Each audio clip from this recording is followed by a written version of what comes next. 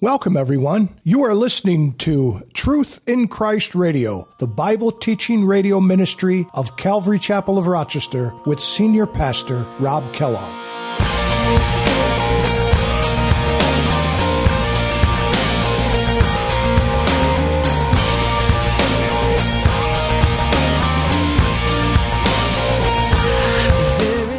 This chapter is really, or this section of chapter 17 is really interesting because we're going to find that it's very prophetic concerning Saul, and who was Israel's first king, and also Solomon. And we're going to look at examples of those things. And remember, the Bible is here for our nurture and our admonition. It's there for righteousness, to teach us and to grow us in our faith and to show us who God is and who we are and the great gulf that's in between. And this mediator, this Jesus Christ, God in the flesh, He is our mediator. He is the one in between us and a holy God who we can't see. How amazing is your love? How can I keep from shouting your name? I know I am loved by the King, and it makes my heart want to sing.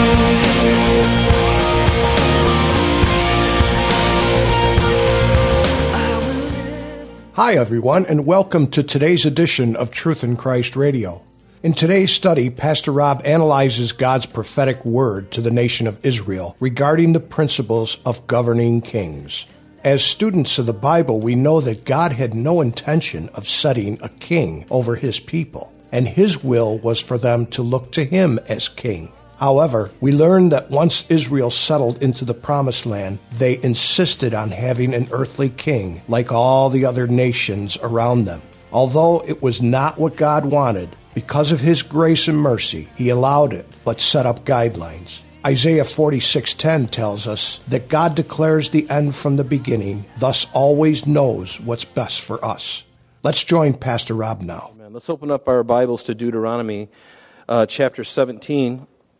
If you recall, last week we got into chapter 17, and for the most part, that chapter was about, God just placing upon the children of Israel this stipulation that if anybody was to worship a false god, whether it's the moon, the stars, or the sun, or whatever it is, that they would be put to death, and that in the matter of in the witness of 2 or 3 witnesses would somebody be put to death, and not on the testimony of one person. And we talked about how that's even relevant in our own justice system today, how they do that very same thing.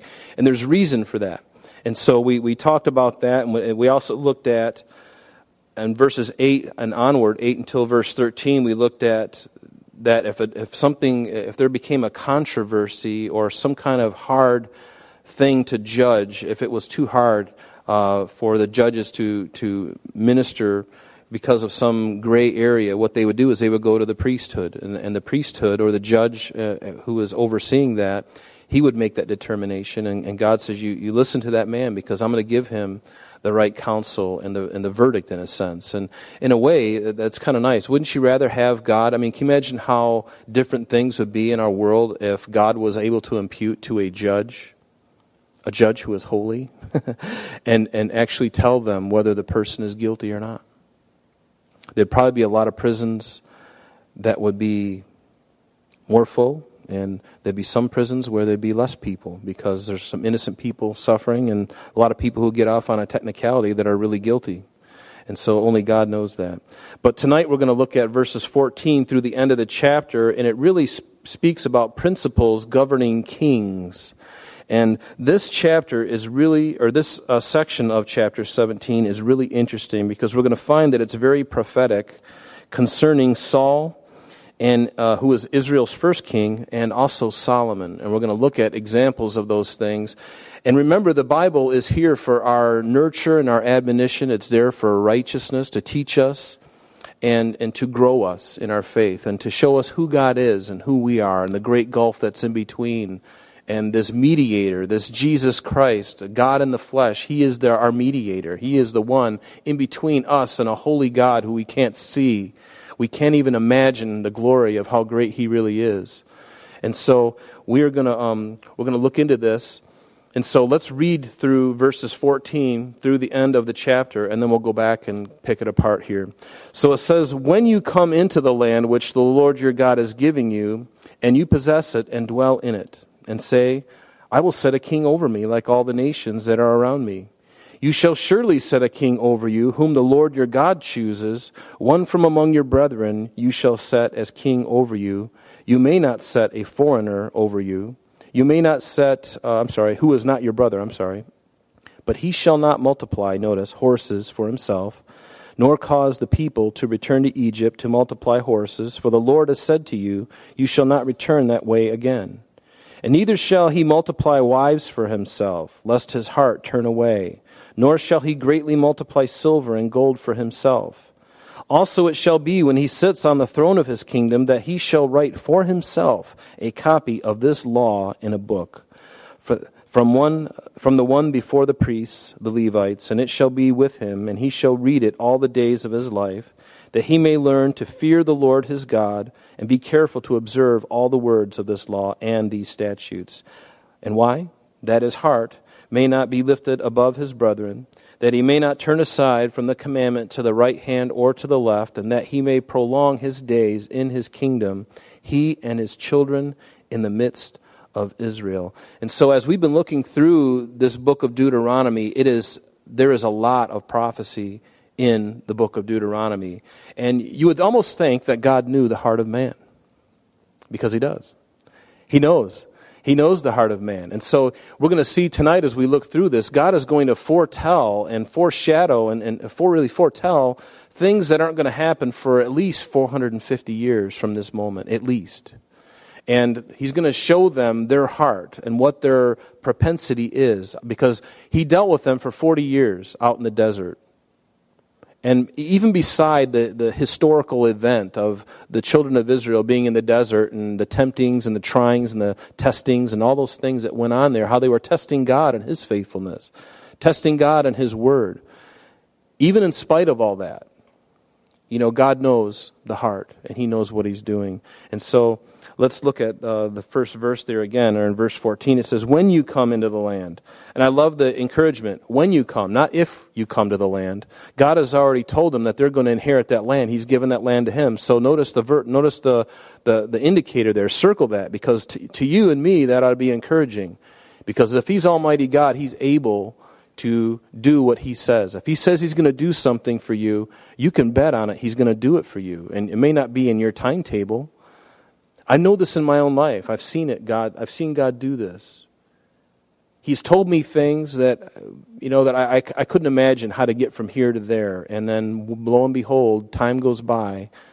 I mean, for instance, let me just give you an example. In 2001, I was at the castle for a shepherd's school, and the Lord spoke. I was the worship leader here, and still am, I guess. I'm kind of like with Sarah. But anyway, I was there, and I was in the basement, and the Lord spoke to me literally in the basement with a room full of probably 30 or some guys, and they were all snoring in the wee hours of the morning, and the Lord spoke to me so clearly, and he said to me, he says, "I've given you a pastorate." And at the time, I woke up out of a dead sleep, and it startled me, because it was like the voice was like right here in my ear. And I looked around, and all I saw was a bunch of snoring men, and I was really encouraged by that, but I was kind of spooked, because it was very real. But, after that, I'd be like, okay, Lord, here I am. I'm not, I'm happy and content doing what I'm doing, so I'll just not worry about that. This is if that's your plan for me, then that's your business, and you're going to have to do it your way, because I can't see it. So I just continue on. And so, and then in 2008, I believe it was, I became ordained here as a pastor. But it was really what happened recently, in the last 6 months or so, And I couldn't have ordered that myself. There's no way I could have made something like that happen. And I just thank God for his faithfulness, that I wasn't striving. I just listened, and then I just kind of promptly forgot about it and thought, well, here I am, Lord. If you have to, do you know that when God is ready to move you, you don't have to worry. You don't even have to worry. If he's spoken something to your heart, you don't have to stress and help him out. And I can say that for myself because I was so happy and content and blessed doing what I was doing here for so many years. I would have been glad to do that until the Lord came or until I died an old man. Honestly, I was very content and very happy. But I think in order for the Lord to grow me even more, this is something else, And so I didn't know that. I didn't know how to get there. So you just patiently wait, and then he does what he does. And that's just how good he is. So to me, there's no need to stress about anything because I can tell you I didn't stress about it. I didn't worry about it. And then you just find yourself one day, and then you're there. And then you're like, okay, help. So be encouraged. So when you come into the land which the Lord your God, which the Lord your God has given you, and you possess it, and you dwell in it, and say, I will set a king over me like all the nations that are around me. And again, God knows the heart. And he's preempting here what is going to happen several hundred years in advance in Israel's history. Turn with me to 1 Samuel chapter 8. We're going to read 1 Samuel chapter 8 in its entirety because we're going to see something really interesting here. And it won't take us long. 1 Samuel chapter 8. It's a time you remember when the time of the judges has come and gone. Samuel is there in Israel, and he's really the last judge of Israel, if you think of it that way. And it says in verse 8, Now it came to pass, when Samuel was old, and he made his sons judges over Israel, the name of his firstborn was Joel, and the name of the second Abijah, and they were judges in Beersheba, which is in the southern part of Israel. But his sons did not walk in his ways, and they turned aside after dishonest gain, and they took bribes and perverted justice. And it says in verse 4, Then all the elders of Israel gathered together, and they came to Samuel at Ramah, where his home was. And they said to him, Look, you are old, and your sons do not walk in your ways. Now make us a king to judge us like all the nations. But the thing displeased Samuel when they said, Give us a king to judge us. So Samuel prayed to the Lord, and the Lord said to Samuel, Heed the voice of the people and all that they say to you, for they have not rejected you, but they have rejected me, that I should not reign over them. And it's interesting that, they wanted to be just like all the other nations. And, this is peer pressure on a national level, isn't it? Because they look around and they see the king of Assyria, and they see the king of Syria, and they see these different kings. And every nation around them, all their enemies have kings, and they go out to war. But yet the children of Israel were kind of feeling like the black sheep, no pun intended, and they wanted to have a king like the rest of them. They wanted to be just like everybody else. And it's like teenagers today. I remember when I was a teenager, I wanted so much to be myself, but I found that I was too insecure to be myself. I had to dress, I had to talk, I had to wear the same shoes, have the same thing as everybody else. Did anybody relate to that? We kind of all went through that, didn't we? And so Israel is no different. And so they say, we want a king. In verse 8 it says, According to all the works which they have done, God is saying, the day that I brought them out of Egypt, even to this day, with which they have forsaken me, and they've served other gods, so they are doing to you also. So God is saying to Samuel, don't worry, they're doing it to me. They did it to me first, now they're doing it to you. So now therefore heed their voice. However, you shall solemnly warn them, and show them the behavior of the king who will reign over them. So Samuel told all the words of the Lord to the people who asked him for a king, and he said, This will be the behavior of the king who will reign over you. Now notice, he will take your sons and appoint them for his own chariots and to be his horsemen, and some will run before his chariots. He will appoint captains over his thousands and captains over his 50s. He'll set some to plow his ground and reap his harvest, and some to make his weapons of war and equipment for his chariots. He will take your daughters to be perfumers, cooks, and bakers. And he will take the best of your fields, your vineyards, your olive groves, and give them to his servants. He will take 1/10 of your grain and your vintage and give it to his officers and servants. And he will take your male servants, your female servants, your finest young men, and your donkeys, and put them to his work. And he will take 1/10 of your sheep, and you will be his servants. And you will cry out in that day because of your king whom you have chosen for yourselves, and the Lord will not hear you in that day. There is kind of a scary thing when God says, you can cry and you can complain, but I'm not going to hear you. For the most part, we don't have to worry about that. But there have been occasions. Remember when Jeremiah was pleading for the sins of the people in Jerusalem. And there came a point when God said to Jeremiah, Jeremiah, stop praying.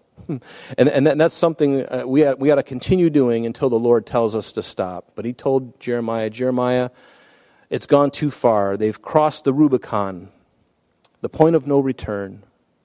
Now I have to mete out judgment. It's coming, and it's on its way, and there's nothing that's going to stop it. So don't even pray. And that's a really hard thing, and that's a scary place to be, especially if you're the beneficiary of the judgment that's coming. He says in verse 19, nevertheless, the people refused to obey the voice of Samuel, and they said, no, but we will. Notice the will of the people. We will. The mob mentality. Is the mob always right? Most of the time, the mob is always wrong.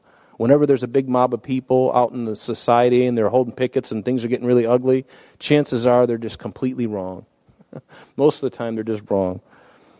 They refuse to obey. No, we will have a king over us, but that we may also be like all the nations, that our king may judge us and go out before us and fight our battles. Samuel heard all the words of the people, and he repeated them in the hearing of the Lord. And the Lord said to Samuel, heed their voice, Samuel, and make them a king. Make them a king. And Samuel said to the men of Israel, every man go to his city. And in chapter 9, we can see that that Samuel goes out and he's searching. And the account goes about how Saul's father had lost his donkeys, and so Saul and a servant is going out to look for those donkeys. And God reveals to Samuel that there is going to be a man from Benjamin who is going to come to him the very next day, and he's going to see him, and he will make him aware, make Samuel aware who this new king is going to be, because God's going to ask him to anoint him as king over the people. But notice, I want you to look at something in let's look at 1 Samuel chapter 10. In 1 Samuel chapter 10, Samuel finally does.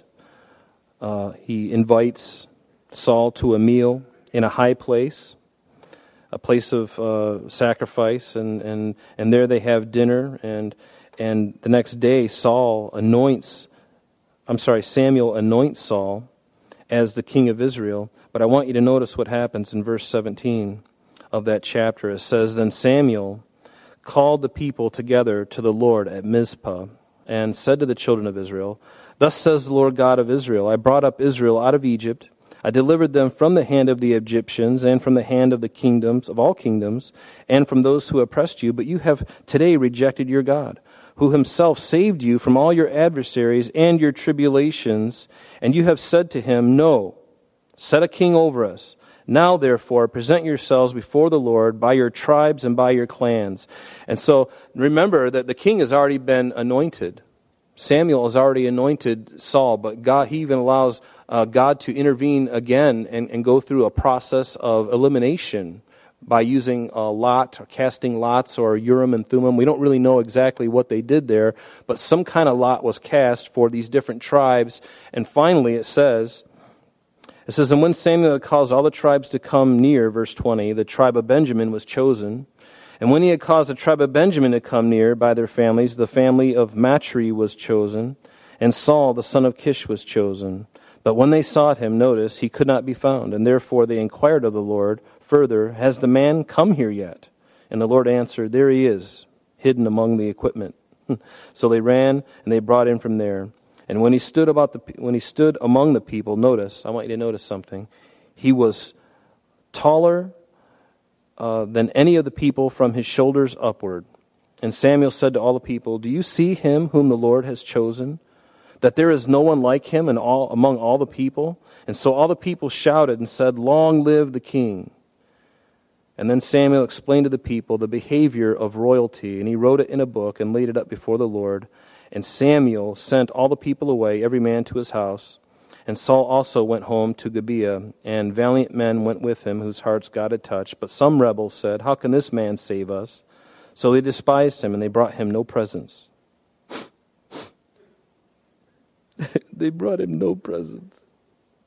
But he held his peace. Notice, he held his peace. It's a peculiar scripture there that we just read, verses 17 through 27, because, you think of the people wanted this king so bad. And then right in Saul's presence, Samuel is telling not only King Saul, but also all the people, this is the result of your rejection of God. This king. Can you imagine how that must have made Saul feel? You know, it's one thing if you're being anointed king, there's been a battle, the one king dies and you're the next guy in command. Yay! You know, you're the guy, right? But it wasn't like this for Saul. Samuel's saying, because you've rejected God, this is your king. Notice how beautiful he is. He's tall. He's beautiful. Good looking. Notice the curly locks. We don't really know what Saul looked like, but he was tall. And most people associate leadership with stature. And people in our country especially, they associate leadership qualities with physical appearance and how well they can speak. Verse 15, we're back in Deuteronomy.